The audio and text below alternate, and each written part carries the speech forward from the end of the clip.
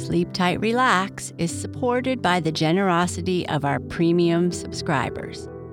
If you would like to get some of the perks, like shoutouts, stickers, and other surprises in the mail, go to sleeptightrelax.com/premium or follow the link in our show notes.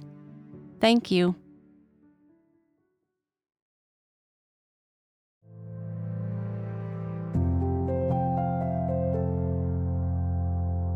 Hello, friends.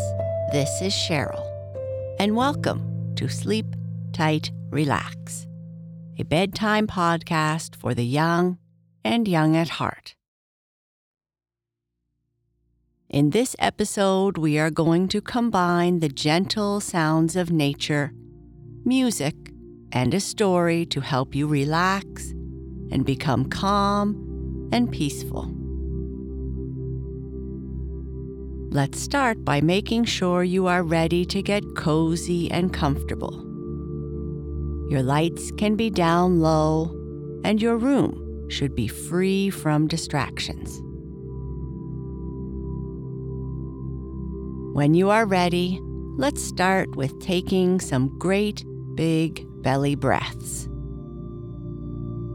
Breathing in slowly through your nose and slowly out through your mouth. Notice how your belly rises as you fill yourself up with air. Breathe in and breathe out. Notice how relaxing it feels as you release the breath. Try it again.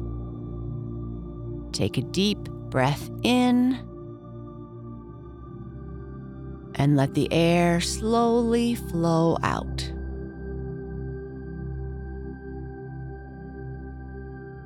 One more time. Breathe in, hold, and breathe out.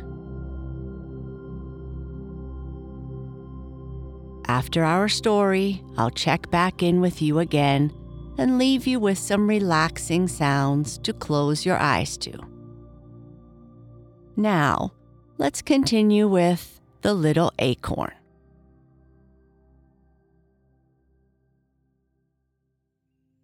It was a little acorn that hung on the bough of a tree. It had a tender green cup and a beautifully carved saucer to hold it. The mother oak fed it with sweet sap every day. The birds sang goodnight songs above it, and the wind rocked it gently to and fro. The oak leaves made a soft green shade above it, so the sun could not shine too warm on its green cover. And it was as happy as an acorn could be. There were many other acorns on the tree, and I am sure the mother tree whispered loving words to all her babies. The summer days were so bright and pleasant that the acorn never thought of anything but sunshine and an occasional shower to wash the dust off the leaves. But you know that summer ends and the autumn days come. The green cup of the acorn turned to a brown cup, and it was good that it grew stiffer and harder, for the cold winds began to blow. The leaves turned from green to golden brown, and some of them were whisked away by the rough wind. The little acorn began to grow uneasy. "Isn't all life summer?" it said. "No," whispered the mother oak. "The cold days come, and the leaves must go, and the acorns, too." I must soon let my babies go." "Oh, I could never leave this bough," said the acorn. "I should be lost and forgotten if I were to fall." So it tried to cling all the closer to its bough, but at last it was alone there. The leaves were blown away, and some of them had made a blanket for the brown acorns lying on the ground.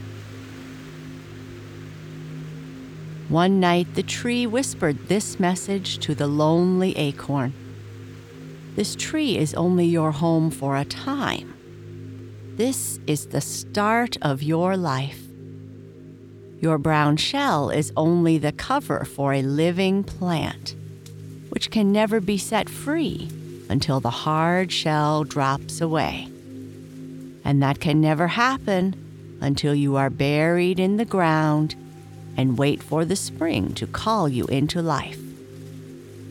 So let go, little acorn, and fall to the ground. And someday you will wake to a new and glorious life." The acorn listened and believed, for was not the tree its sheltering mother? So it bade her farewell, and losing its hold, dropped to the ground.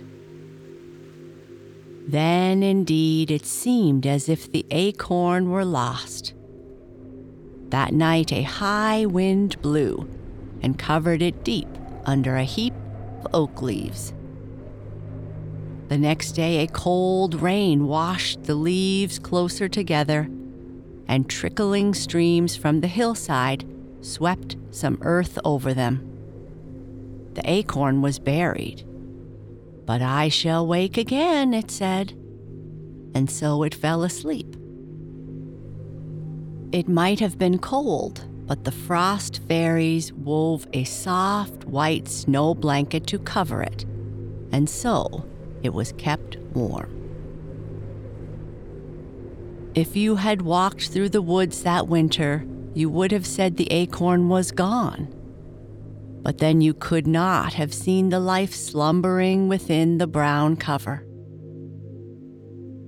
But spring came and called to all the sleeping things underground to waken and come forth.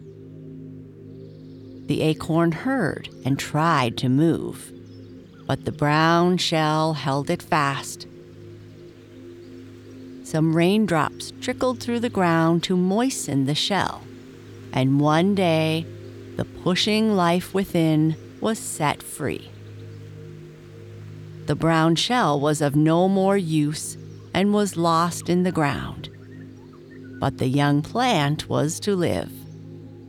It heard voices calling it upward. It must arise. A new and glorious life, the mother oak had said. "I must arise," the acorn said, and up the living plant came. Up to the world of sunshine and beauty. It looked around. There was the same green moss in the woods, the same singing brook. "And I shall live and grow," it said. "Yes," called the mother oak, "you are now an oak tree. This is your life." And the tiny oak tree was glad and tried to stretch higher towards the sun.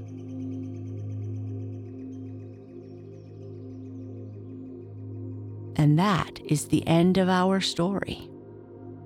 If you are still awake, I would like you to say to yourself, "I am unique in many ways.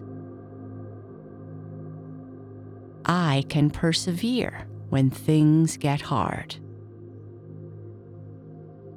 Challenges help me to learn and grow. I am calm, relaxed, and peaceful."